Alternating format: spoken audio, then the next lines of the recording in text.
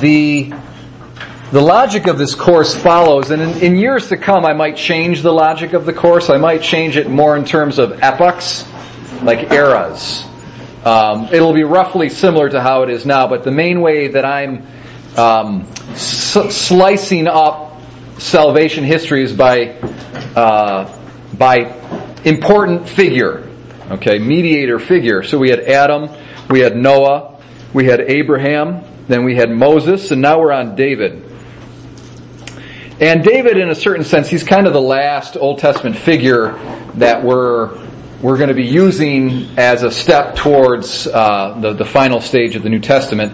There'll be one more stage, though, and that is basically the prophets. And we'll look at prophecies in Isaiah, Jeremiah, and Ezekiel about explicit prophecies about the Messiah and about the New Testament, the New Covenant. So that'll be kind of like the next phase after David. And we'll spend maybe 2 or maybe 3 sessions on David. I think we'll probably look at the Psalms next week, which would be neat to do, to look at the Psalter. And at first, the Psalter, 150 Psalms, it looks a little chaotic. You don't really see necessarily, it's not extremely obvious, the connection between the Psalms. But scholars over the years, between modern scholars and the tradition, once you draw upon the insights and the wisdom of that, you begin to see a kind of a really incredible logic in the Psalms, and it's very messianic. It's very much about the Messiah, and David is a figure of the Messiah. So we have an important transition coming into David. We have an important transition here because David, of all the mediating figures, is the closest to the Messiah in terms of likeness. You have Adam, who is just some guy without any clothes in a garden. Which just right there is a likeness to Jesus, right? Jesus was crucified, naked or semi-naked, and there was a relationship with the garden. He was in the Garden of Gethsemane and all that stuff. But you get my point. For the most part, Adam, is this really, really ancient, almost legendary kind of figure. First man in the Garden of Eden, created in innocence, and then you have Noah, and this guy who builds an ark, and he's got these children, and then you have Abraham, this kind of wandering, nomadic shepherd figure. And so you see these guys are not super looking like the Messiah. Then you've got Moses, who's a great prophet, but then you have David, who really is in the likeness of this messianic figure because he's a king. That's the main thing. He's a king. And the Messiah means, in Hebrew, it's Mashiach. And the Greek translation of Mashiach is Christos. And Christos is, where we get our English word Christ. And it means the anointed one.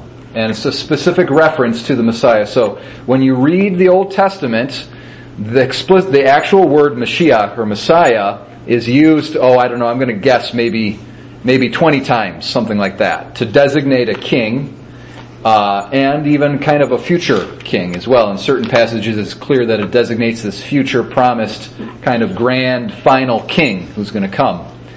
And then in the Old Testament, if you can remember, remember a few hundred years before the birth of our Lord, the Old Testament was translated into Greek. Does everybody remember what the name of that the Greek Old Testament is? You guys remember? I talk about it all the time, don't I? Yeah, the Septuagint. John's got it there. So it's called the Septuagint after the number 70. So sometimes you see it abbreviated as LXX, which is the Roman numerals for 70. The Roman numeral for 70, and that's because there was reputedly 70 Jewish scholars translated the Old Testament into the Greek. And that Greek Old Testament plays a really important role for us Christians because it's almost a bridge between the Old Testament as written in Hebrew and the New Testament as written in Greek. And the authors of the New Testament, they cite the Greek Old Testament. They quote the Greek Old Testament. Their thought comes a lot out of the Greek Old Testament. And so in the Greek Old Testament, this word Mashiach is translated Christos a lot. How do you spell that? Mashiach. Mashiach, in English, you'd spell it probably a number of different ways, however you want to transliterate the Hebrew. But I've seen Meshiach M-E-S-I-A-C-H. That's what I've seen. M-E-S-H-I-A-C-H.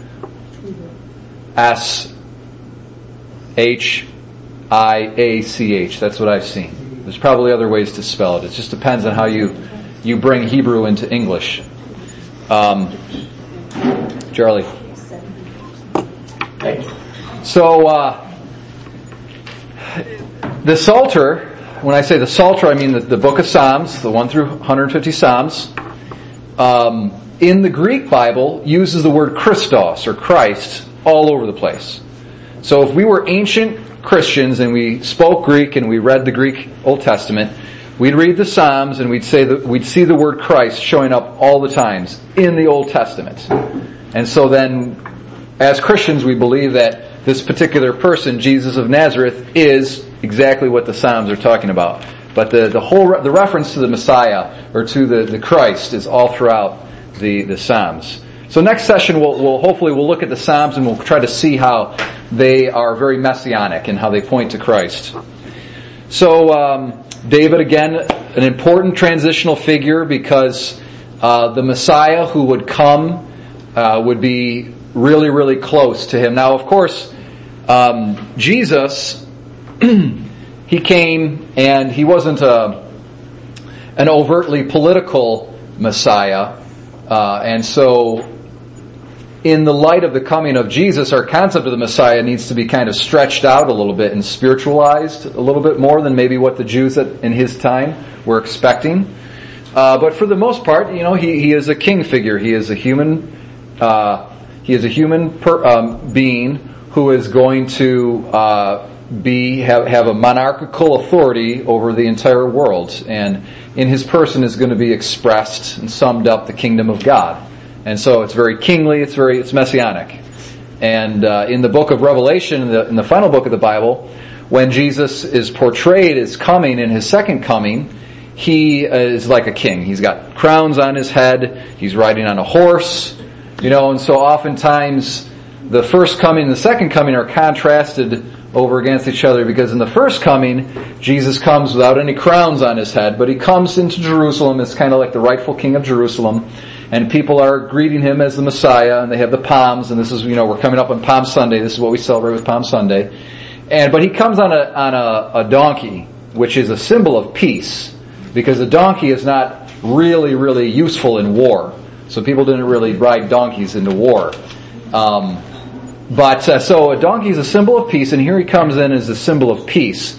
But then when he comes the second time, he's going to be on a horse, in the imagery at least, not literally, but in the imagery of the apocalypse, he comes riding a horse with crowns, and so now he's a figure of war because he comes as the judge of the living and the dead in his second coming.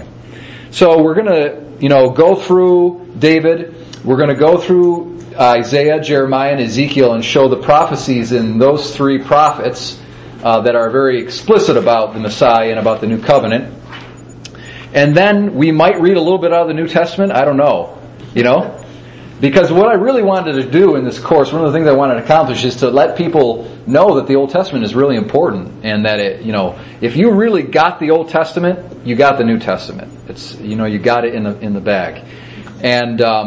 And then we might talk a little bit about, you've heard me use this phrase, the eschaton, all the time, which means that final goal point towards which all history is headed. And Jesus really is the eschaton summed up in a person. Jesus really is the eschaton. But we could talk about the eschaton also as just simply the end of the world. And so we very well might talk about that, and we might talk about certain historical events that are prophesied to precede the end of the world. We might get into that a little bit. In my reflections over the years, I have seen in American kind of low church Protestant Christianity a great surge of popularity in eschatology and speculations about the end of the world. And right now, for years now, there's been this series of novels that's been produced. It's called the Left Behind series. And it's wildly successful. I mean, I don't know how many thousands and thousands and thousands of copies of this book have been sold. And so more conservative, low church Protestant brothers and sisters, they're really into this. I mean, they're really, really into it. And unfortunately, there's kind of they have some misconceptions and some fantasy stuff going on, and there's some kind of weirdness about it. So there's a lot of kind of, things that are out of balance there. But I find it interesting that there's such a thirst to think about the second coming of Christ and the different historical events that are reputed to take place before that happens. Now, what's unknown to a lot of Catholics is when we talk about eschatology, we talk about what's called the four last things, and we focus mostly on the individual eschatology, the end of the individual believer, and not the end of the world. So we focus on death, judgment, hell, and heaven as the four last things last relative to the individual soul. And that's a traditional Lenten meditation, is the four last things. But we do have in our tradition an incredibly rich eschatological tradition that has huge amounts of speculation about historical events that are going to precede the second coming of Christ. It's just not very well known, but it's there. We have a massive, absolutely massive eschatological tradition. And so maybe we can get into that a little bit, possibly. I don't know if we'll have time. The other thing I thought would be possibly interesting to kind of end off the year with is talking about some of those difficult questions that I kind of skipped over real quick when we were talking about Adam. So questions about evolution. How do we understand the book of Genesis? How literally do we take it? The age of the earth, the age of the human race, these sorts of scientific questions. So kind of like apologetic questions, the relationship between science and faith and reason and faith. We might want to address those if we've got time. I think that would be interesting and helpful, because I think another thing, what I'm trying to do is get us to appreciate and love the Bible. And people get turned off from the Bible for a number of reasons. The Old Testament is really big, really complicated, and they don't see how it's relevant to Christianity. I mean, this is how a lot of Christians feel. They just don't get it. They don't understand it. They're not going to even try to read it because it's just too complicated and too big. So I wanted to sort of, work on that one with all of us. And then the second reason why people are really alienated from the Bible is they think, well, I don't know, do you really believe 7 days, the world was created in 7 days? And is that all legendary? And is it a myth? And so all of those legitimate questions and concerns, those are the things that alienate people from the Bible, and I don't want that to take place. I want us to be able to understand and appreciate it. So I thought that might be important to address too. And it depends on, what you guys want to do and what your response is. So what do you guys think, like prima facie, right off the bat? How does that sound? It sounds great. Does that sound interesting? Yes. Okay. Good. Well, tonight, following now, I know Gary Lalonde told me he bought John Bergsma's book and he read it. You read it? Yes. And so here's a quote from John Bergsma's book. I thought it was pretty funny. When this author describes the scriptural transition from Moses to David, basically what he points out a certain fact. He says, the word Moses, the name Moses appears 800 times in the Old Testament. Okay, that's a lot, right? The vast bulk of these appearances are found in Exodus, Leviticus, Numbers, Deuteronomy, and Joshua. So just 5 books, one of the 5 more earlier books of the Bible. So Moses takes up an important chunk of the earliest part of the Bible. But then the name David shows up over 1,000 times in the Old Testament. And these appearances can be found in Ruth, the major historical books, meaning 1 Samuel, 2 Samuel, Kings, 1 Kings, 2 Kings, 1 Chronicles, 2 Chronicles, the Psalter, meaning the Psalms, right, the 150 Psalms, the major prophets, meaning Isaiah, Jeremiah, and Ezekiel, and then some of the minor prophets. So David shows up in a much broader expanse of the Old Testament books, and his name shows up more times. And of course, the Psalms themselves are the most, in the Christian era, if you read the New Testament, the Old Testament books that are quoted the most are the Psalms, by far. The Psalms are quoted like so many more times than any part of the Old Testament. And the Psalms are all woven into our liturgy. It's like you could just randomly open up one of our liturgical books and do this, and your finger would probably land on a quotation of a Psalm. So Psalms are everywhere throughout the Christian tradition. And And the Jews as well. All the Jewish prayers, if you're an observant Jew and you follow all of their daily prayers, it's all the Psalms. And then for religious and for priests within the Catholic tradition who are bound and obliged to pray the daily prayers throughout the day, it's all Psalms. So it's just, the point is that the Psalms are really important, and David is the key figure in the Psalms. So David's a really important figure in the Old Testament. So Bergsma writes, this is a quote, "Genesis through Joshua is the Moses channel. But from Ruth to the end of the Old Testament, it switches to the David channel. All David, all the time." So, and that it is kind of happens like that. So you're going like, okay, so here's Exodus, Leviticus, Numbers, Deuteronomy, here's the channel. And then suddenly, click, it's on David starting with Samuel, and then it's just David throughout the rest of the Old Testament. He's really a central figure. And the historical books record the history of the kingdom of David. The Psalms were written or inspired by David. The wisdom books flow from Solomon, David's son. So when I say the wisdom books, we're talking Proverbs and Song of Solomon and Ecclesiastes and Ecclesiasticus and Ben Sira. These are inspired largely in part by the figure of Solomon, who's David's son. And then finally, the prophets, all the Old Testament prophets, meaning the Isaiah and Ezekiel and Jeremiah, so forth and so on, they promise David's kingdom. David's kingdom will come. So David marks a new era. And another point that Bergsma made, I thought that was just kind of interesting, was that David is the 8th son of his father. His father Jesse had 8 sons, and David was the 8th. What other place how does 8 ring a bell in our mind? Okay, what else happened on the 8th day?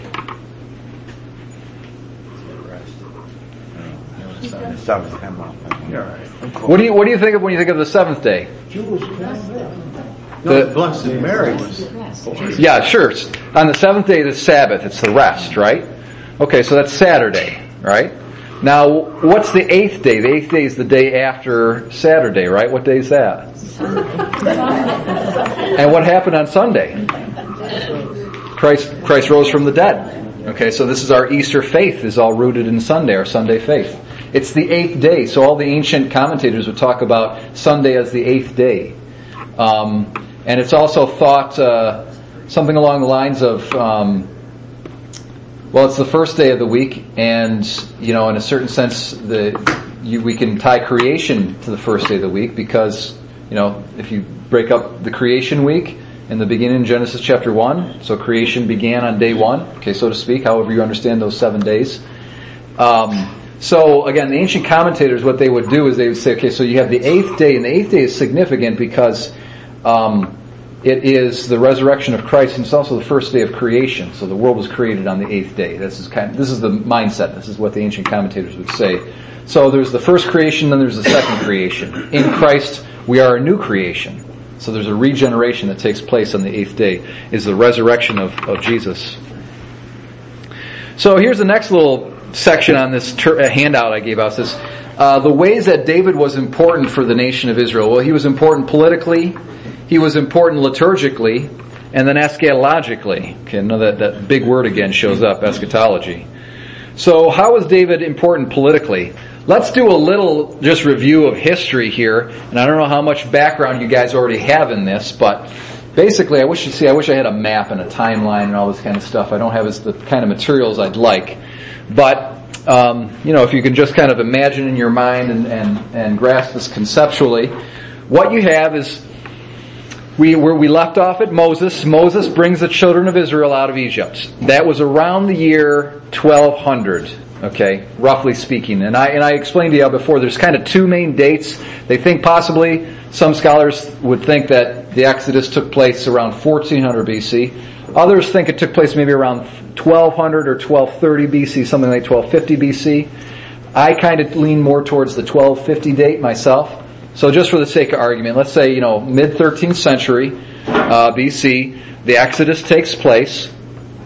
Now, how many years did the children of Israel take to actually go to the Holy Land? How many years did they wander about? 40. They took 40 years, okay? And it really was a kind of a punishment, all right? It was a result of their disobedience, because they could have gone to the Promised Land directly from Egypt, and it wouldn't have been that long. It probably would have taken them a few months just to get there, and would have been fine. Well, they didn't need to go 40 years. But there's the two main explanations, at least that I can remember, that the Bible gives is, first of all, the disobedience. So God actually, what He wanted to do and intentionally was take the children of Israel and make them wander for 40 years, so that the generation that was disobedient to Him was dead, just died of natural causes, was gone. And so they were basically prohibited from entering into the Promised Land. I mean, they were saved from Egypt, but they were not allowed to go into the Promised Land. That was part of the reason. The other reason that the Bible gives for the explanation is that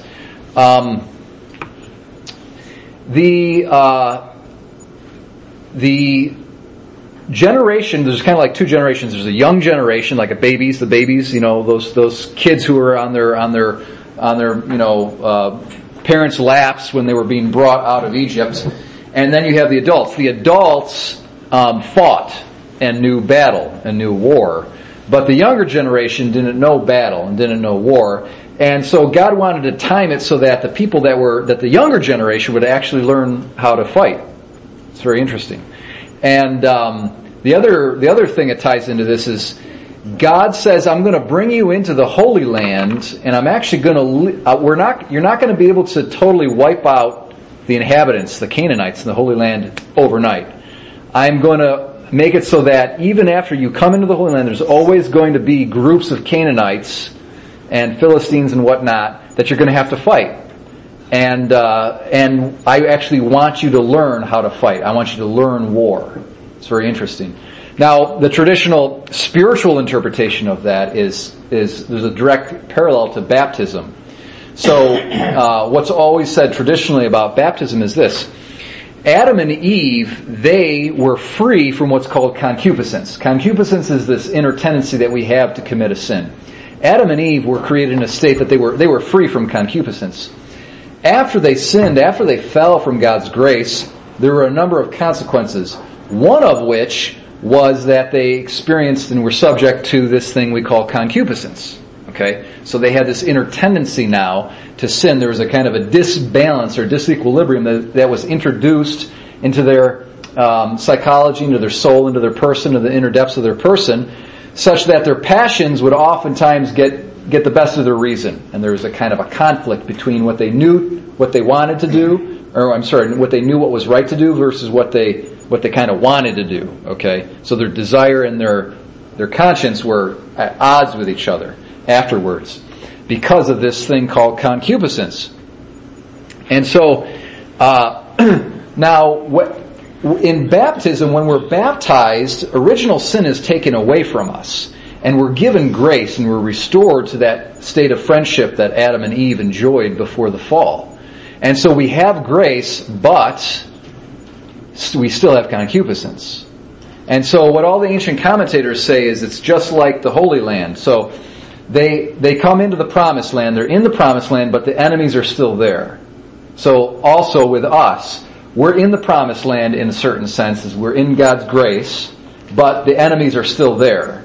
And God wants us to learn how to fight that inner enemy that's called concupiscence. He wants us to learn war. And so an essential part of the Christian life is warfare and conflict with our inner passions. And so the three traditional enemies of the Christian are the world, the flesh, and the devil.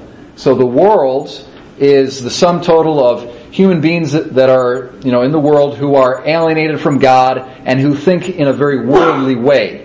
And they like to design advertisements that appeal to your flesh. And there's just very worldly maxims and worldly ways of thinking. It's on television. It's pushed on us through our educational systems. And unfortunately our government has bought into this worldly way of thinking, a non-Christian way of thinking, very largely in many aspects. Not in every way. Not in every sense, but in a lot of ways, okay?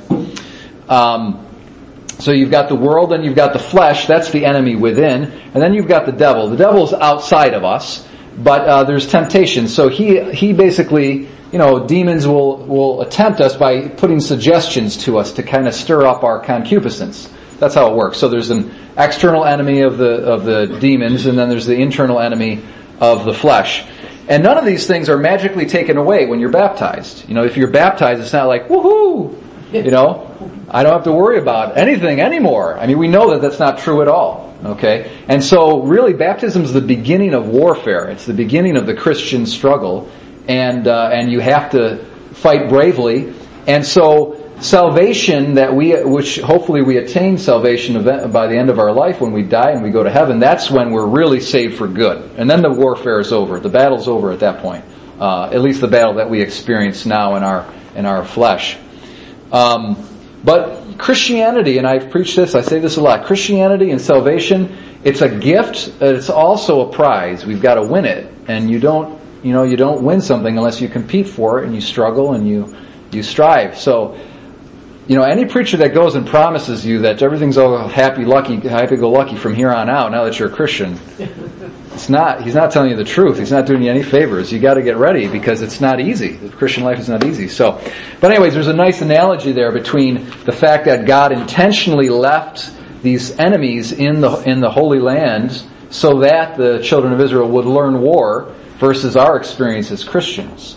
And that's one way we can understand some of these difficult passages in the Old Testament, because it's very violent. That's another thing that alienates people from the Old Testament. There's tons of violence. Lots and lots of violence. But the way that you can understand it is that all these things took place in history as a foreshadowing of the spiritual life that would come to be, in its most concentrated form in the Christian era. Charlie? Father, maybe that's why God wanted the young to know war. Yeah. Because they came out of 400 years of slavery. Yeah. And then when they came out into the desert, they were taken care of and were fed by God. Sure. And was given the water. Right, they were kind of babied in a certain sense. And there's a whole war going to go on to this day. And so that younger generation would have to be ready for it. Trained for it, yeah. So that's one of the explanations the Bible gives as to the 40 years, because it was not necessary for them to wander around 40 years in the desert. They could have gone straight into the Holy Land. So they get into the Holy Land maybe around the year 1200 or so. Now, interestingly enough, from the historical point of view, it's at this point that we have extra biblical documentation of some of this stuff. Okay, so there are Egyptian records, archaeological records, that start to mention around this time Israelites and Hebrews and all this kind of stuff in the Holy Land. So these are some of the earliest archaeological records. Before these records, we take the Bible. First of all, the Bible can stand on its own as a relatively, it's some kind of source of history, right? From a historical point of view, it's some kind of source of history. You can get some kind of history from it. You might, from a historical point of view, be skeptical about some of the things in the early chapters of Genesis. But by the time Exodus comes around, it's pretty reasonable to assume you can get some kind of historical information out of it. But in any event, we have these extra biblical things that kind of confirm the existence of ancient Israelites. And there are these different Egyptian skirmishes and battles that take place on the border between the Canaanite land and the way that the Egyptians describe the Israelites is they describe them as these kind of wandering nomadic people called Israelites or Hebrews or something, So at that point now, this is about 1200 BC. Basically what happens is there's not a king yet. There's no king in Israel. Moses dies. Joshua takes over. Joshua is the main leader. He brings them into the Holy Land. And then after Joshua dies, you have these individual warrior-like chieftains, basically. Like it's almost like in the Native Americans with their tribes, they'd have a chief, and this kind of chief really, he wasn't a king because the main thing about a king, properly speaking, is he's got his own standing army. He's got a professional army that's always at his side. And he can use that army to oppress the people when he wants to. Okay, that's the main thing about a king. Whereas with the way that Israel was structured is similar to the Native Americans, is you have tribes and all the adult men fought. So everybody fought. It wasn't like there was a specialized army. Everybody fought. And there was one guy who was their chief leader, and he was a warrior. And he was chief precisely because he was one of the better warriors, okay? So that's how the Israelites were ruled for about 200 years, and that's the period they call the Judges. Okay? So you've got these figures called the Judges, and they were basically these warrior chieftains. and they led Israel up until about the year 1000. And at that point, that's when the king started. The first king was Saul. Saul was kind of almost like a mistake in God's plan. I mean, it was strange. It was a strange thing. I mean, he was called to be king, but then he made some bad sins, and God rejected him completely. And when God rejected him, he rejected his family. And that was, so it's not just the case that he rejected Saul. It's that Saul's entire dynasty was set aside. And so there's going to be a new dynasty. Oh, the other thing about the ancient chieftain warriors is sometimes their sons were the next leader, but not necessarily. But a king, properly speaking, has got a standing army, and there's some right of succession that takes place. So it's usually his son, maybe his oldest son, that will be the next in line for the throne. So Saul and his sons, they were rejected from ruling, and then David comes about. Now David at first is a trusted, he's like basically Saul's right-hand man. He's very trusted by Saul. But eventually Saul starts getting, guess what? Jealous, okay? Now who else suffered from jealousy that we know about? Really important person who suffered at the hands of other people because they were jealous. No. More, yeah, this is real obvious. It's always this person. Satan. Well, I mean, Satan was jealous himself, right, of Adam and Eve. But who got the brunt of jealousy? Jesus, right, okay. Just when in doubt, just say Jesus, and you're probably right if I ask you question, right? So, yeah, I continually try to show how all these Old Testament figures are foreshadowings and types of Christ. So here's David, who's the shepherd boy, okay, and he grows up and he knows how to use a sling, right? So he kills these wild animals that come after the sheep. Again, another kind of type of Christ. Christ is the good shepherd, and he protects us from the wild animals, Satan, essentially, okay?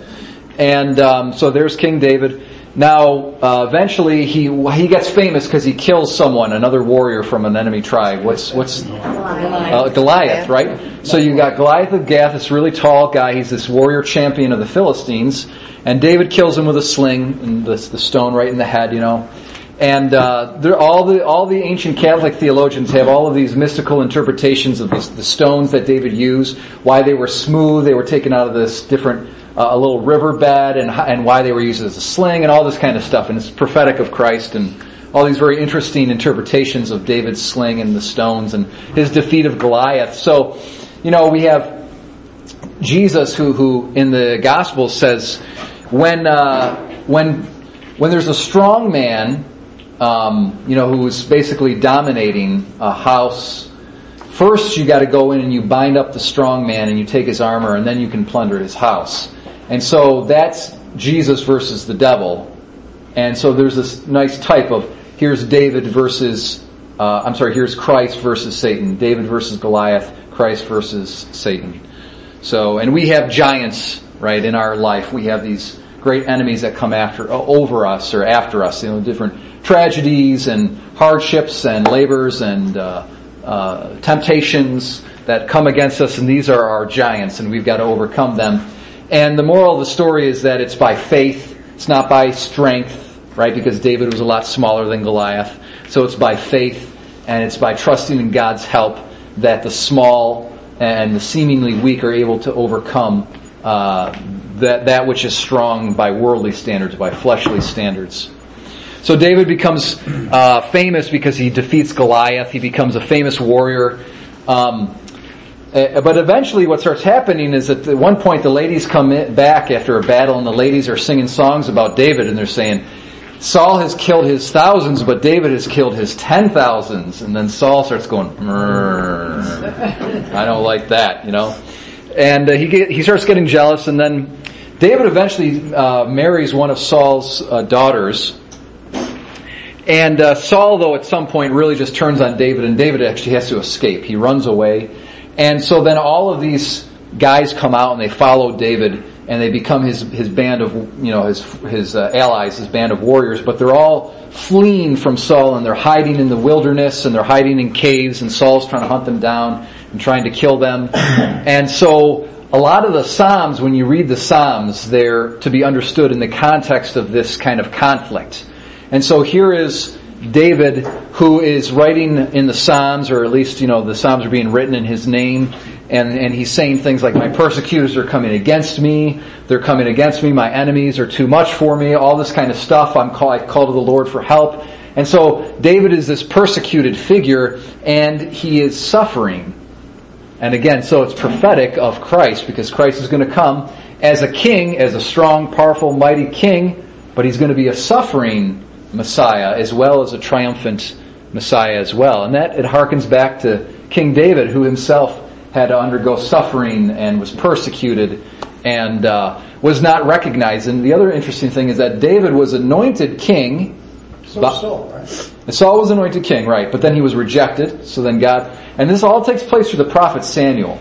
So Samuel, all throughout this, is the mouthpiece for God.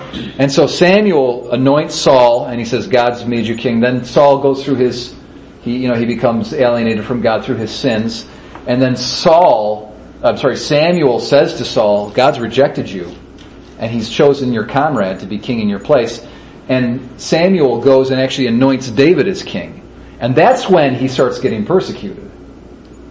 That's very interesting. So David, in a certain sense, is already king in reality, but no one knows it.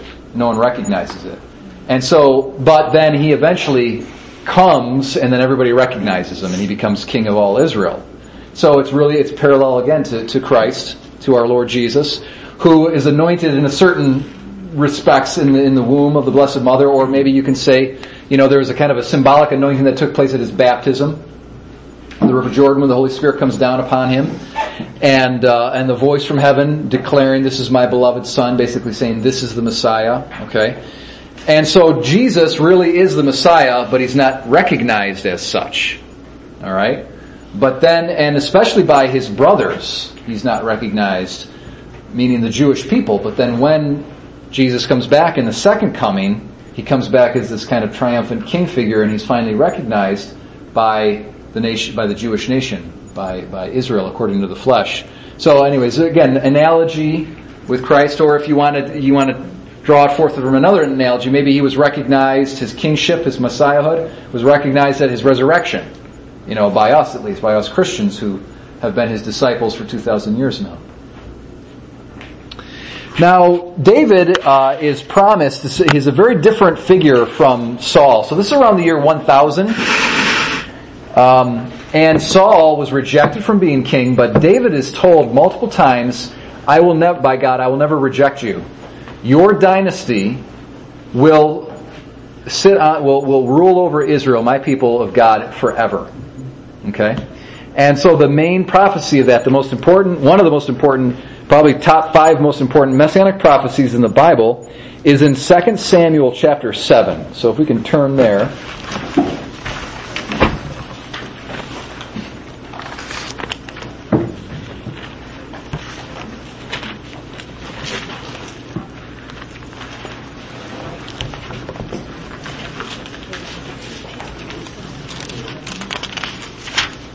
Samuel 1? It's 2 Samuel, so the second book, and then chapter 7. Yep, chapter 7. Okay, so who's brave? Who wants to read in public? Take the great risk. Okay, Charlie, go ahead. All right, Joe, just start. Yeah, sure. Just read. I'll tell you when to stop. Okay. All right. David's concern for the ark.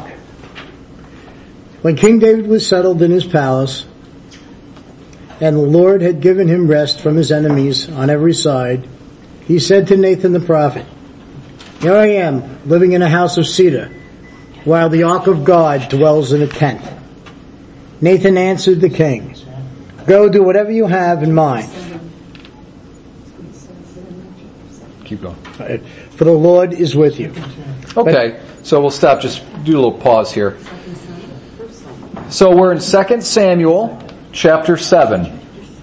Okay. So what's interesting is, so David is now recognized as king. He's king over all Israel, both the north and the south. Okay, Judah is this one distinct tribe. And then you have the other tribes, and David is king of them all. All right, and the tribes themselves recognized him, came to him, wanted him to be their king.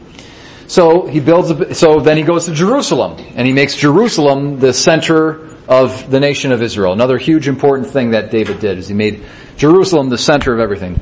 He builds his palace, and he's living in a great palace. But where's the ark now? Where did we leave off the ark? What was the state of the religious equipment, so to speak, of the Israelites? It was in a tent, basically. It was in the tabernacle, okay? And so David is like, well, that doesn't make any sense. Here I am, I've got this nice palace, and God's living in a tent. That's not right. So David wants to build a temple. Okay, that's what he's got in his mind. He wants to build a temple. And Nathan, the prophet, says, the Lord's with you, go for it. Okay, but then there's a little bit of a change of plans here. That was Nathan just making a judgment from his common sense, and it wasn't God didn't tell Nathan to say that, but Nathan thought that would be a reasonable thing to do is, go for it. So why don't we begin in verse 4 here. Charlie, you can continue. Okay.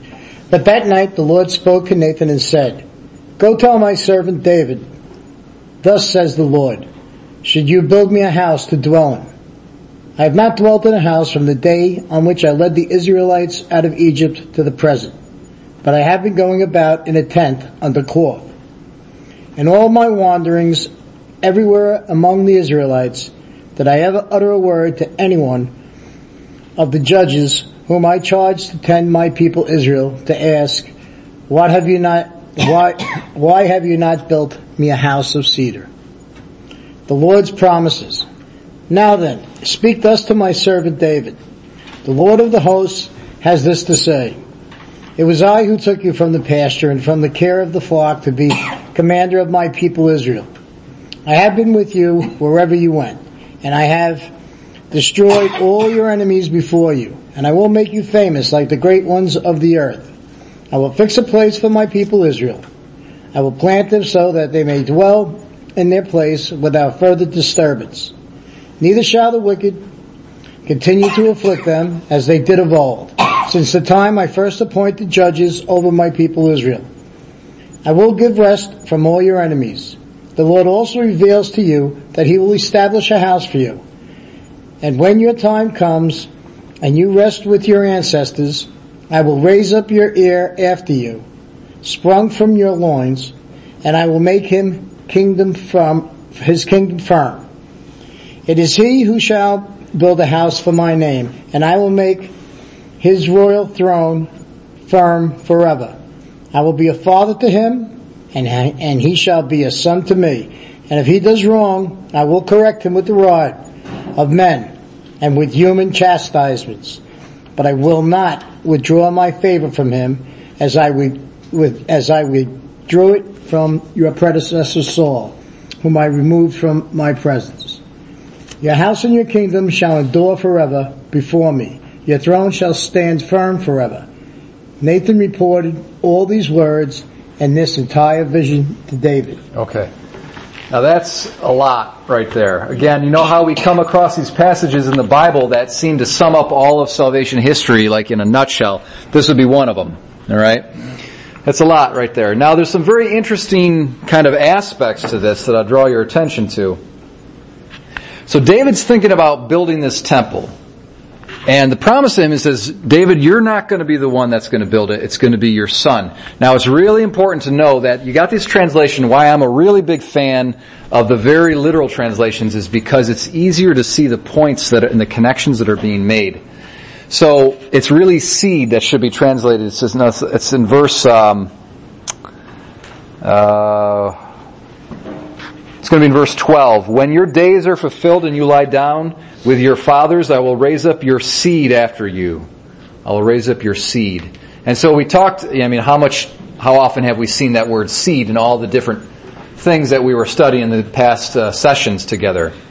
And so we have that promised seed, remember, going all the way back to the Proto-Evangelium, going back to the Garden of Eden, where God says to the devil, I will place enmity between you and the woman, between your seed and her seed. And he, the seed of the woman, will strike at your head, and you will strike at his heel. And so you've got the seed of the woman, this prophesied seed that's going to come.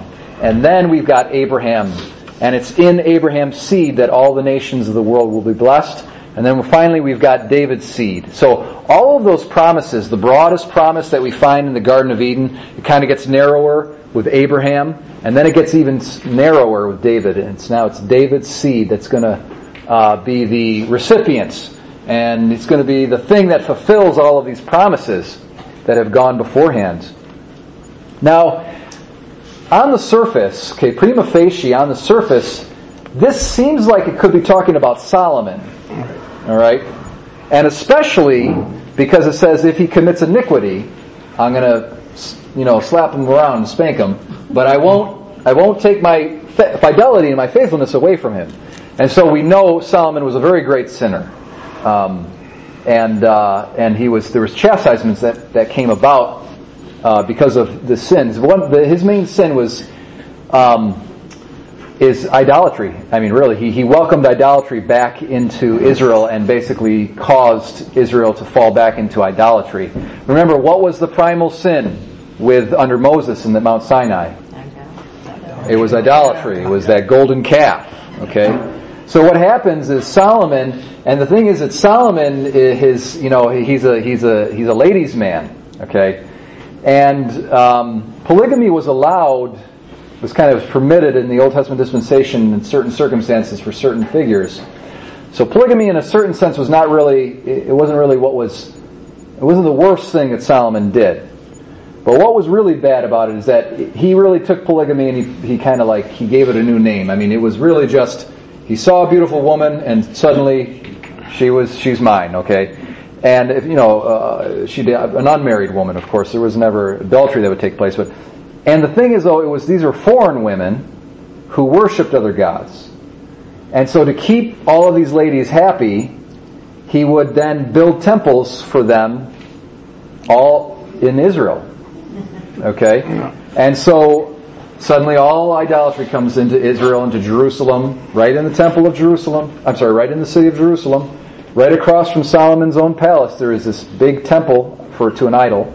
Keep his wives happy. And then eventually, it's kind of like the guy that keeps his Catholic wife happy by going to church with her. So Solomon does the same thing with his wife. So he starts going to church with his wife, basically, with his wives. And so he's going into all these idolatrous temples. He's offering up sacrifices to all these different gods. And so there's a great punishment that comes down upon Israel. And God says, basically what I'm going to do is I'm going to split Israel in half. Because of what you've done, I'm going to divide it in half. And so after Solomon dies from his son, I can't remember his name, but it starts with an R.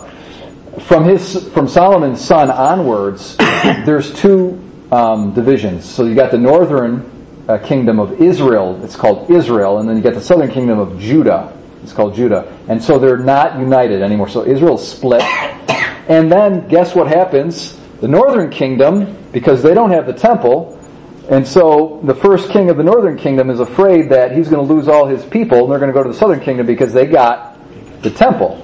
And so what does he do to keep in competition with the southern kingdom? Does anybody know what he does? He sets up idols. Okay? So you got these two famous calves, in fact. So now it's like the golden calf. What was that name of the king of Israel, not Judah? The first king of Israel's name was it starts with an S, I think. I can't remember. I can't recall. It's in there, like Shemaiah or something like that. I can't remember the first name. But that's the split. That's the split. It's right after Solomon, and it's specifically because of Solomon. Right. Now here's another thing too. This is a little deeper. Is that sin causes sin causes sin causes sin, and there's kind of curses that are released on people.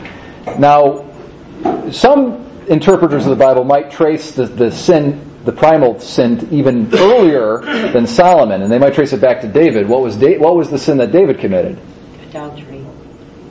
Adultery, right, with Bathsheba. Okay, so you got the sin of Bathsheba, and then it leads to murder. So he not only he commits adultery on one of his most loyal warriors, but then he steals the wife, and then he gets him killed. So he basically commits adultery and then murders this guy. And then Nathan, who we're reading about right now, Nathan's the right-hand man of David, his main prophet. Nathan comes in and he gives the parable. Does anybody remember the parable? He says, well, there was a man who had a little lamb, and this little lamb was dear to him and his family, and they fed it at the table, and they pet it all the time, and they loved this little lamb. And he was a poor man, and that was all that he had, was this little lamb, and his kids loved it, and they played with it all. Okay. And then there was a neighbor that he had. This neighbor was very rich, and he had tons and tons of flocks and sheep. And a visitor visited him, and the rich man goes over to the poor man and says, you know what? Even though I've got all this sheep, I want your little lamb. And so he takes it from him, and he kills it, and he feeds it to his fellow traveler. And David says, who is that man? What, he's going to have to pay with his life. Or, he's really mad. And then Nathan says, you are the man. Okay, because it's a parable about exactly what David did to Uriah. Okay, Uriah had this one precious wife that he loved. David could have anything that he wanted. Okay, but yet he goes and he gets this one guy's wife. Okay, and he does, so this is really powerful, dramatic kind of how did it end? Conviction that takes place. What? How did it end? So David is convicted of sin, and he says, I have sinned, and he repents. And in fact, David becomes a type of repentance. Okay, David becomes the paradigm of repentance. So in a certain sense, again, it's kind of like a happy fault that David does the sin, because he then becomes, for the rest of all generations, like the perfect example of repentance. And all the Psalms in the Old Testament that talk about repentance are David repenting, and especially Psalm 50 or 51, whatever enumeration you want to say. So Psalm 50 is the famous penitential psalm. It's said in the priest's office every Friday, which is a penitential day. It's wash me with hyssop, take not thy Holy Spirit from me, so forth and so on. Restore unto me the joy of your salvation. That's the famous penitential psalm. And that's after David, is convicted of this sin, this great sin. And so when we have our penitential act right in the beginning of Mass, we're actually imitating David. So when we say, I confess to Almighty God and to you, my brothers and sisters, that I have greatly sinned, that phrase and some other aspects, if you analyze it, it comes from biblical passages that have to do with David's repentance. So here we are forever in the liturgy. David's repentance is enshrined. Anyways, I kind of got off on tangent after tangent there. I don't know where I was going originally. It's easy. It's easy to. But there's a lot in this passage, this prophecy here, okay? So you have David, he wants to, let's see here, where does it go? I was going somewhere with Solomon, the 10th. Oh, and so after that, let me connect it a little bit further with Solomon. So some people say this is what happened, though. You see, Nathan says, okay, David, God forgives you your sin, but there's still going to be consequences. And this is what I've been preaching on this a little bit. I talked to a men's group this past Saturday morning, and then I preached about it. I preached on it last, I think it was Thursday at the Daily Mass, and then I think I spoke about it somewhere else. And I try to focus on this a lot because it's hard for people to get this, is that your sins can be forgiven, but there's still consequences. You still got to pay the piper sometimes. Okay, even though your sin's really forgiven, God has forgiven you. You're not going to hell. You're in God's friendship, but there's still consequences, and that becomes really clear with David, because in fact, God says explicitly, because David has authentic repentance, and God says explicitly to him, your sin is taken away. Nonetheless, this is the punishments that are going to happen to you. And he says, the child that's been conceived between you and Bathsheba is going to die. And he says even more, he says, the sword will never leave your house. And so then the immediate scene after that is this whole intrigue within David's house, where one of David's sons, because David's got multiple wives, okay, so one son from one of his wives goes to his sister from another wife and rapes her, okay, and then that gets the sister's full blood, maternal brother, mad at the guy that did the rape, the half-brother that did the rape. And then he goes and he gets vengeance and he slaughters a ton of David's sons from one of a few of his wives, one of his wives. And then it's retribution back and forth, back and forth, back and forth. And eventually all of this adds up to Absalom's rebellion against David. And eventually Absalom takes over the throne and kicks David out and wages war against his father. Okay, so all of that's a consequence of the sin of Bathsheba. All of that. It's a really remarkable how that happened. And so some people trace that sin that happens with Solomon and then the division of Israel into the northern and the southern kingdom all the way back to David. Not just to Solomon, but to David as well. But even given all of that sin, God still promised that I am not your son. Your son will always sit upon the throne. So there's the Davidic dynasty was never going to be revoked, even though there's that sin. And so, you have this seed of David, and it looks kind of like Solomon because it talks about his, if he commits iniquity, he's going to be chastised, but I'm not going to take away my fidelity from him. The promises that I've made will continue to, be fulfilled in him. But I really think it's more than Solomon. There is a messianic hint in there. Okay, and I can show you, there's a few other things I want to draw your attention to. So, David is going to want to build the house, but what he says is this: it's going to be your son that builds the house. Okay? Really, it is the Messiah who's going to come and he's going to build the temple. And what is that temple again? We've gone over this a lot. Ultimately, what's the temple? What's church? It's the church, the body of Christ.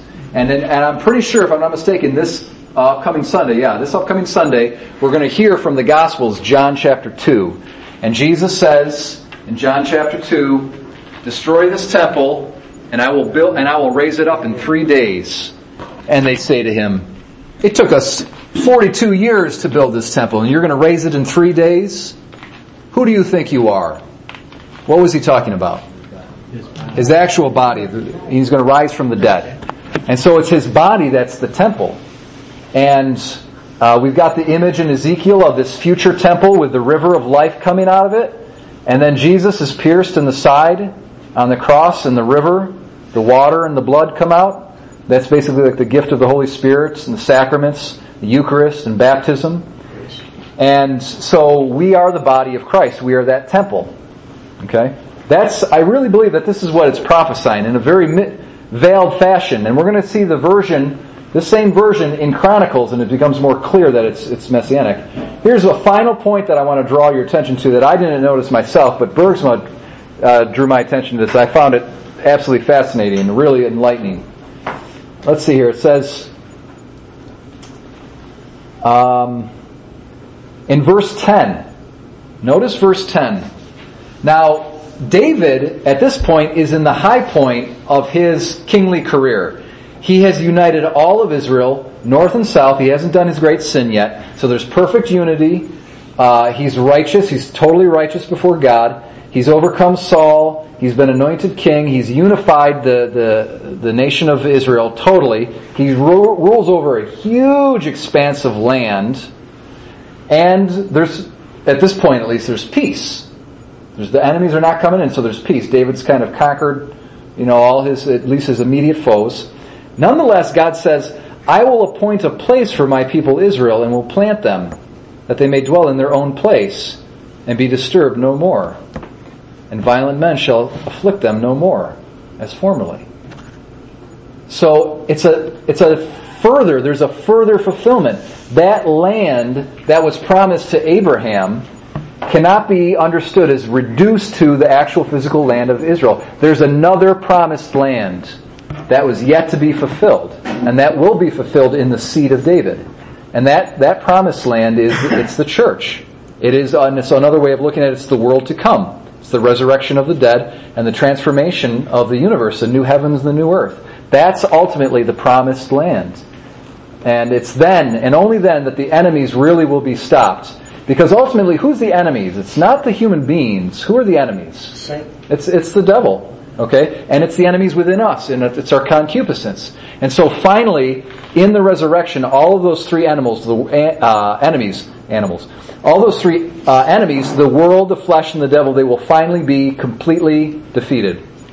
And of course, as Christians, we know, St. Paul tells us, We struggle not against flesh and blood, but against the principalities and the powers in the dark places, against spiritual forces of wickedness in this present world. And that's why we can never look at another human being as an enemy. Okay? They're deceived maybe. They're deranged. Okay? They're mistaken. But they're not an enemy in an ultimate sense. Every human being we need to look at as a fellow traveler towards heaven, and we need to help that person get to heaven. And we need to look at them as a brother. Even these terrible people who are doing all these terrorist acts, we have to, we don't have to be stupid and lay down and let them kill us. We can fight a just war, but ultimately we need to desire the salvation of every human being. We need to look at every human being and say, I want you to be in heaven with me forever. I want to be a friend with you. I want to be friends with you for eternity in God, in Jesus Christ forever. And if we can't say that about another human being, we're missing the picture here. We're not getting the message. So that's really, really important. And of course, we got these great heroic. I preached on this in a daily mass. I'll probably preach on it in a Sunday mass. We got this great example of these Coptic Christians who were executed brutally by ISIS in Libya. And there was a brother of the two of the men that were killed. There's a 23-year-old guy and a 25-year-old guy, and they were fishermen. They're just working. And they were grabbed by ISIS and killed brutally. And the brother, a lot of these guys were from a small little region in Egypt. Okay, so they all knew each other, and they all came from the same town, basically, the same neighborhood.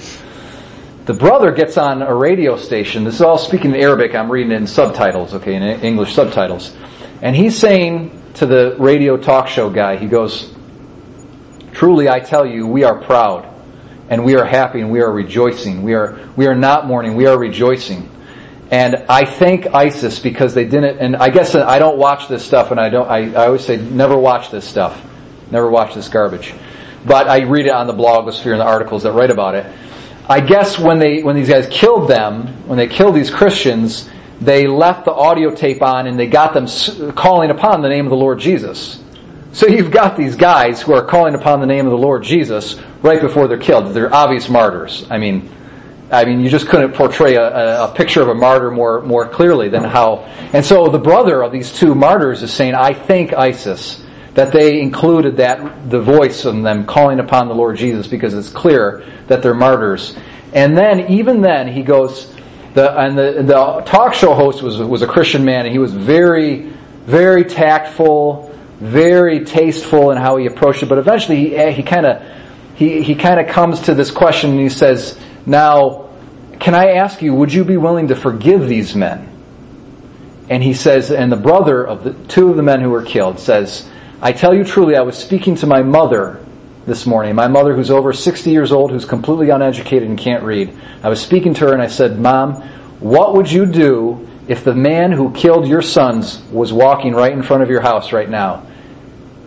And she says, I would invite him in, and I would give him hospitality, and I would thank him. Well, she says, first I would pray God would open his eyes and cure him of his blindness. And then I would open my door to him and invite him in and give him hospitality, and I would thank him for helping us reach the kingdom of heaven. That's a free ticket.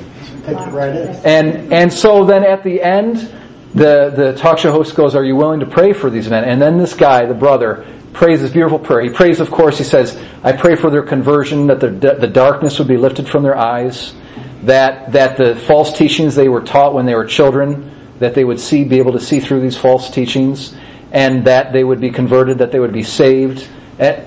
Just unbelievable. So that is an example of someone who's listened into the good book. Okay, that's an example of someone who's really got the message. Human beings are not our enemies. So it's our spiritual enemies, and those are what's being prophesied to have finally overcome at the coming of the Messiah.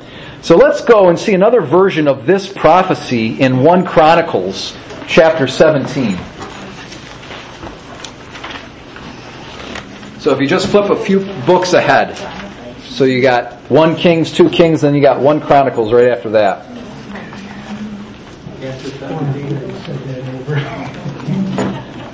So it's 1 Chronicles chapter 17.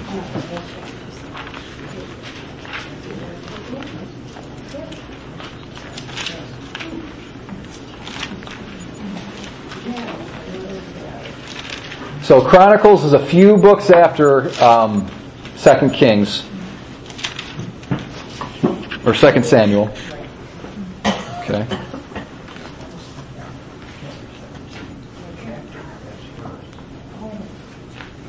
Okay. So who wants to read? Who's a brave soul? Nancy, you want to read? Okay. So 1 Chronicles 17. Yep. Go ahead. The oracle of Nathan. After David had taken up residence in his house, he said to Nathan the prophet, "See, I am living in a house of cedar, but the ark of the covenant of the Lord dwells under tent cloth."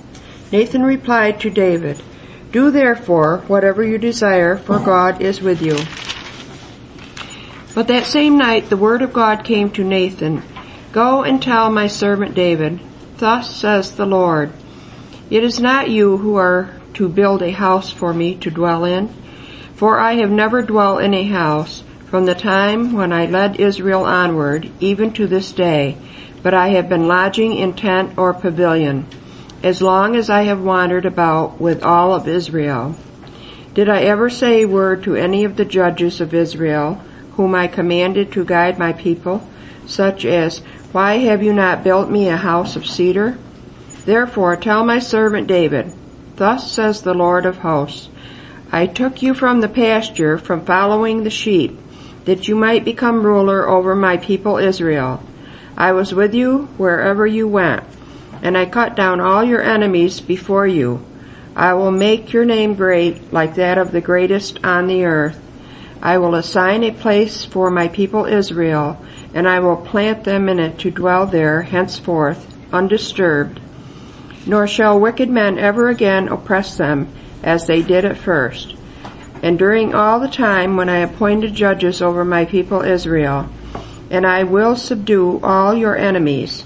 Moreover, I declare to you that I, the Lord, will build you a house, so that when your days have been completed, you must join your fathers. I will raise up your offspring after you, who will be one of your own sons, and I will establish his kingdom.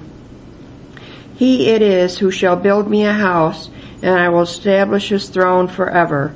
I will be a father to him, and he shall be a son to me, and I will not withdraw my favor from him, as I withdrew it from him who preceded you.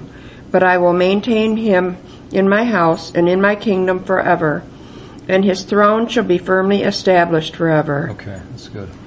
So now notice, this is kind of like if we have the Gospels, we have the Matthew, Mark, and Luke, and one Gospel will say something, and then another Gospel kind of gives a little bit different wording, and it brings out a different sort of aspect or element. Notice, there's no mention of sin. Okay, that the son of David here, it's specifically, again, these translations, I really wish they would just be literal because it's seed. Alright, it says, your seed after you. And it says, I will raise up your seed after you, one of your sons. Very clear, it's an individual, and it's going to be a descendant of David, one of David's sons. It's going to be, that seed is one of David's sons. Okay? And he shall build a house for me.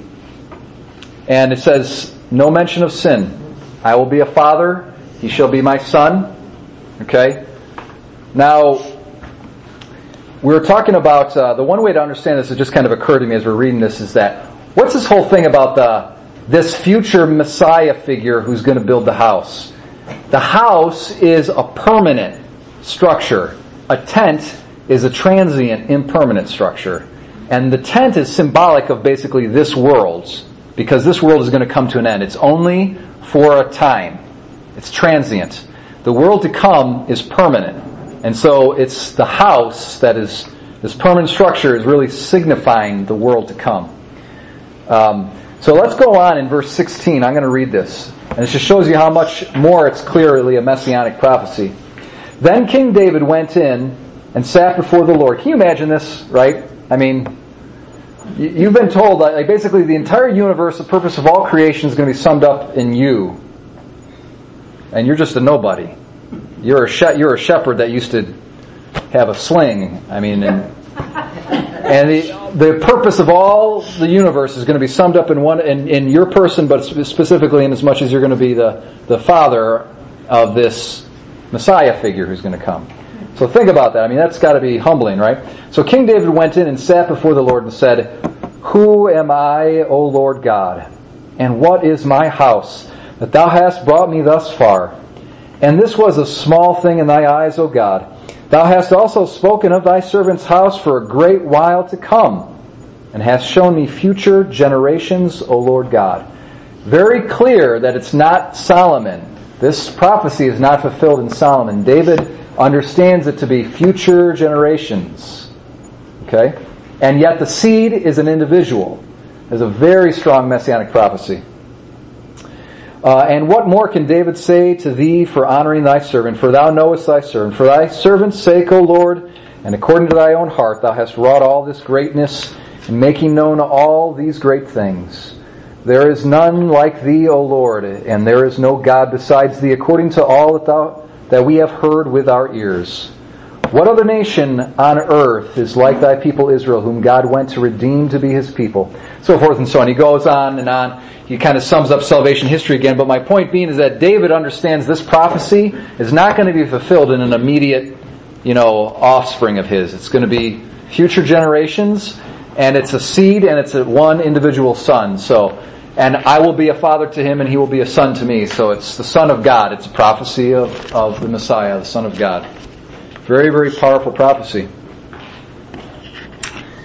So David is a very important figure for many reasons here. And if we go on my little handout, it says the Davidic covenant.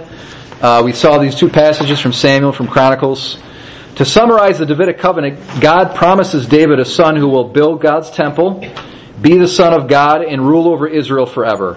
And that ultimately is fulfilled in Jesus. Now remember how we were going through all these different mediator figures and showing how they in their persons, they reflect king, priest, prophet, bridegroom, and son, right? And father as well, like in 6 different things. So here you got David, who is the father of the Messiah, okay? And then you got David, who is the Son of God as well, and this is Psalm 89. So the king was understood to be the Son of God, or a Son of God. You've got the second Psalm, which is about this messianic Davidic figure, and it says, "Thou art my son, today I've begotten you." Then you've got Psalm 89, a very important messianic psalm, and the quote from Psalm 89 is, "I have found David my servant. He shall cry to me, you are my Father, my God, and the rock of my salvation. And I will make him the firstborn, the highest of the kings of the earth." Christ is the firstborn. Christ is the Son of God, but David foreshadows those qualities. Also Israel. Remember we read in Exodus that Israel is God's firstborn son.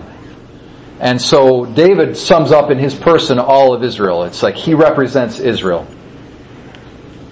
And then Adam is the Son of God as well, we have seen. And so David is a new Adam. Okay, now there's David as priest as well. I don't think we read this when we were in Genesis, but we've got this very mysterious passage in Genesis. And it has to do with our father Abraham.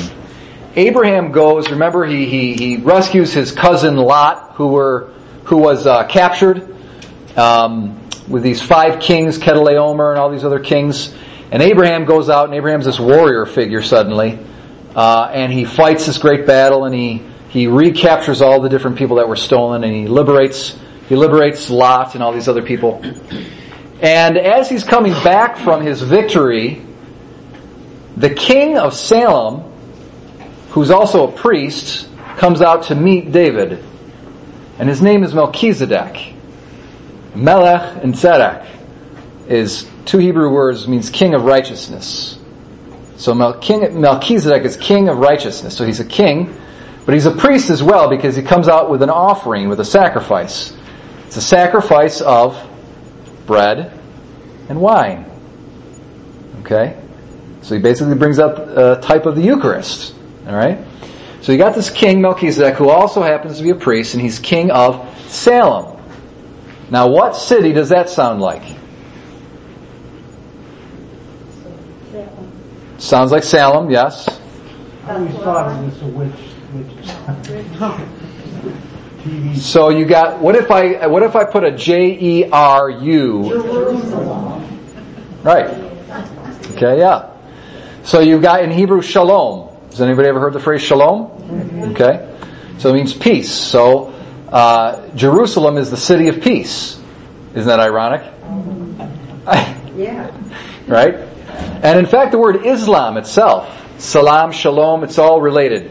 Alright? Islam, it's Arabic. It's an Arabic word, but Arabic and Hebrew are like cousin languages, and they have common words. So that's why people talk about how Islam is a religion of peace, because it talks about, it does. The actual word shalom or peace is like embedded etymologically in the actual name of the religion. That's why they talk about Islam as a religion of peace. So you have Jerusalem, city of peace, or you have Melchizedek, who's a king, he's a priest, and he's the king of the city of peace. Jerusalem. David comes in and he takes over Jerusalem, and now he becomes the king of Jerusalem. And so basically David becomes heir to Melchizedek in a certain prophetic sense. Then you have one of the most famous Psalms in all of the Psalter, it's Psalm 110. It's quoted more than any other passage in the Old Testament, I believe, and by the New Testament. So let's go to Psalm 110.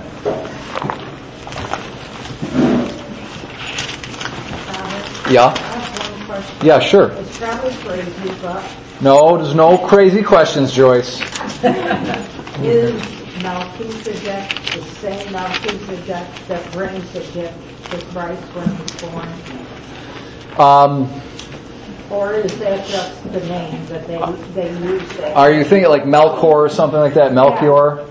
No, it's a different name. Different name. But though, I bet you Melchior, if you look in his name and you study it, it probably has Melech, which means king. So there probably it's a similar name. So this is So easy to confuse the two, but certainly two different persons. Yeah. Melchizedek was a historical figure who lived probably 2000 BC. maybe. Okay, because he comes out, and he meets Abraham. Mark? He's not the one in Hebrews. Yeah, so then the author of Hebrews speaks about Melchizedek. But it's the author of Hebrews who's interpreting the Old Testament. Okay, without genealogy. Right, without genealogy, without beginning or end. Okay, like unto the Son of God, he remains forever. Okay? So if we go to the Psalter, Psalm 110. Who wants to be brave? Read for us. The Lord says to my Lord, sit at my right hand till I make your enemies your footstool. The Lord sends forth from Zion your mighty scepter. Rule in the midst of your foes. Your people will offer themselves freely on the day you lead your host upon the holy mountains. From the womb of your morning, like dew, your youth will come to you. The Lord has sworn and will not change his mind. You are a priest forever after the order of Melchizedek. The Lord is at your right hand. He will shatter kings on the day of his wrath. He will execute judgment among the nations, filling them with corpses. He shall shatter chiefs over the wide earth. He will drink from the brook by the way. Therefore he will lift up his head. Okay, good. So you have this King David, this David figure, because it says the Psalm of David right at the top. Okay, so it's about David, but he's a priest forever according to the order of Melchizedek. So it's this priest king, and this translation is based on the Hebrew text in the Jewish tradition, which is fine. It's inspired and authoritative. But in the Septuagint, remember that Greek Bible, the Greek Old Testament, it reads slightly different in verse 3, and in the Septuagint version, it becomes really, really clear that there's talking about a generation or a begetting of the Son, and it's become a traditional verse to talk about the eternal generation of the Son within from the Father within the Blessed Trinity. So just to let you know that side by side, there's by this verse, verse 3, becomes a Trinitarian verse, very important Trinitarian verse. But notice though, all of this, the shattering of the heads of all of these enemies, it's the whole earth. So he's going to conquer the whole earth, right? That was not literally fulfilled in King David. That was not literally fulfilled in anybody. It's fulfilled in that final, ultimate, supreme Messiah figure. And the enemies he's crushing ultimately, again, are who? It's the devil, really. It's spiritual enemies, okay? And there's going to be rest from all round about from his enemies. And so, here's Jesus who comes with bread and wine, okay, which is a sacrifice of the Eucharist. And he's a king and he's a priest. And remember, I was speaking, I think, in some sessions before, how you've got this phenomenon of basically the secular authority and the religious authority were the same for Adam and all of the godly lineage, for Abraham, through Noah, Abraham, Moses. But then at Moses it splits off, and you've got the secular rulers, and then you've got the religious rulers, and there's two different things. But with David, ultimately with Jesus, they come back together again. So Jesus is the king priest. But with David, there's this foreshadowing of that, because he is a priest according to the order of Melchizedek. In a certain sense, Jesus is the real priest according to the order of Melchizedek, but David is a foreshadowing of that. Mark? And that, when he's in Hebrews, he says, Jesus, is he actually meaning David? Or does he mean Jesus? In the epistle to the Hebrews, the author is speaking about Jesus. Okay. And he's saying that Jesus is a priest according to the order of Melchizedek. Jesus is the ultimate fulfillment of all of that, but it's like David is like a step in the right direction. But David is a foreshadowing of Jesus. Because it says in Psalm 110, a psalm of David, "Thou art a priest forever according to the order of Melchizedek." So there could be an element in which David himself is a Melchizedek-like figure. He's the next king of Jerusalem. So he's kind of heir to Melchizedek's kingdom.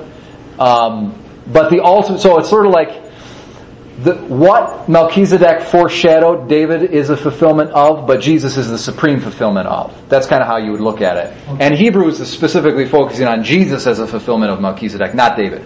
Okay. But it won't so your original intuition was right. I mean, your original sense of what Hebrews was saying is correct. I'm trying to think. We said if you got the Old Testament, you got the New. Yeah. The ultimate tie-in is Jesus. But it won't happen again, because isn't that what the warning of the Antichrist is? Is that he will be someone that will both govern and try to be, say he's in a sense Jesus.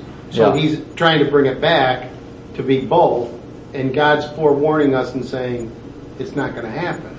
Or am I reaching? No, I know. I think that's probably right. I think there's a lot in that. I think the Antichrist figure, he sums up in himself all political authority and religious authority. Which brings it back. He's trying to do that. It's like it's like an imitation reconciliation of these two things. And God says it can't happen. Yeah. Jesus is the real reconciliation. Right. These things are found and fulfilled ultimately in Jesus, and the Antichrist is he's like a mock Jesus or a false Jesus or a substitute Jesus. So but it says in Thessalonians, he will seat himself in the temple of God, declaring himself to be God, exalting himself over everything that's so-called object of worship or religion. So he's the supreme religion. He sums up himself. He claims to sum up in himself all religion.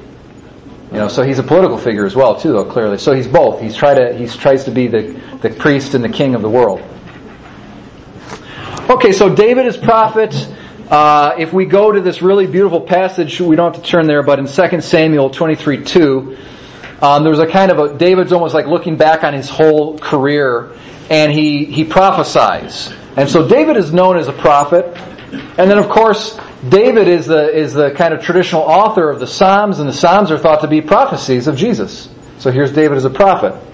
And then David as bridegroom. I thought this was an interesting thing. I got this insight from John Bergsma. At one point within the story about David, it says, Israel comes to David to make him king in 2 Samuel chapter 5. And they say to him, Behold, we are your bone and flesh. And the only other place in the Bible where that phrase is used is with Adam and Eve, when Adam's bride is presented to him and he says, bone of my bones, flesh of my flesh. Okay? And so basically, David is this figure, like this bridegroom figure, and the nation of Israel, the people of God, are being married to him when they recognize him as their head, as their king. And so there's this kind of marriage that takes place, and it's a prophetic foreshadowing of the marriage that between Christ and the church.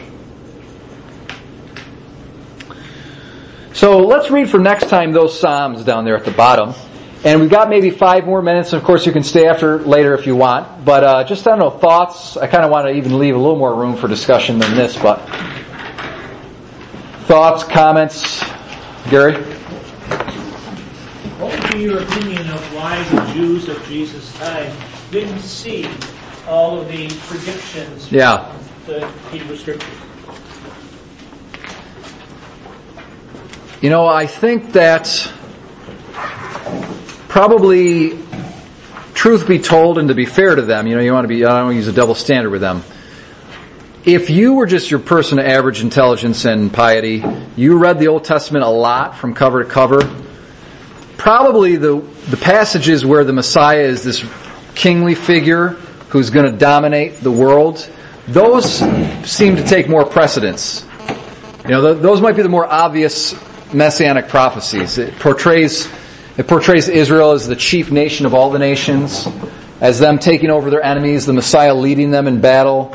He's a king of the whole world. The Gentiles come and they grovel before him and all that. I mean, there's tons and tons of imagery all throughout the prophets of that. So, they're expecting a kind of a military figure. And it's not crazy that they were expecting a military figure, because probably the majority of the Old Testament prophecies portray the Messiah that way. I'm doing the kind of reverse thing, and I'm kind of showing out, I'm pointing to the messianic prophecies that show the more suffering side of the Messiah, but it's a minor note though, it's not the major note. So to be fair to them, you know, on a kind of a surface reading of the Old Testament, that's one issue. So I would say it's a combination of that. The popular expectation expected that. And then that's a combination of that, and I would say just the envy of the leaders who, you know, they had problems with there was a wickedness to them, really. And, they were envious, and their main agenda was they hated Jesus. And they wanted him dead. He threatened their security and their position and their self-image.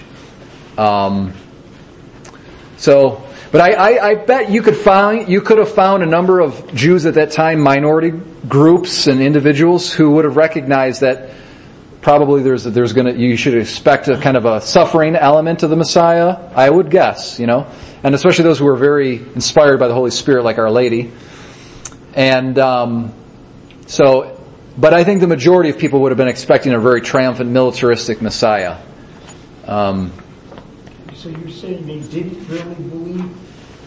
They didn't really believe that Jesus was the Messiah? Well, of course, and then you had a number of people who did believe that he was the Messiah, you know, because they could see the miracles that he worked. And in particular, when he was healing blind people and raising people from the dead, that was thought to be a really specific fulfillment of a messianic prophecy in Isaiah, I think chapter 23. So that miracle itself was really indicative of the Messiah. So people did recognize him, but, you know, ultimately, on the whole, not. You probably had, in Jesus' lifetime, I would imagine, you probably had a good, maybe 2,000 or 3,000 people who really thought he was the Messiah. Okay, after he was crucified, that was probably really, that number would have cut down. There's a lot of confusion. There was probably another 10,000 who really thought he was something, that he could be the Messiah, you know. And then after his death and resurrection, you know, eventually you get a good 60, 70, 80,000 Jews just in the area of Judah who became Christians and believed Jesus the Messiah. That's a pretty good number, but it was still a smaller percentage than those who failed to recognize him.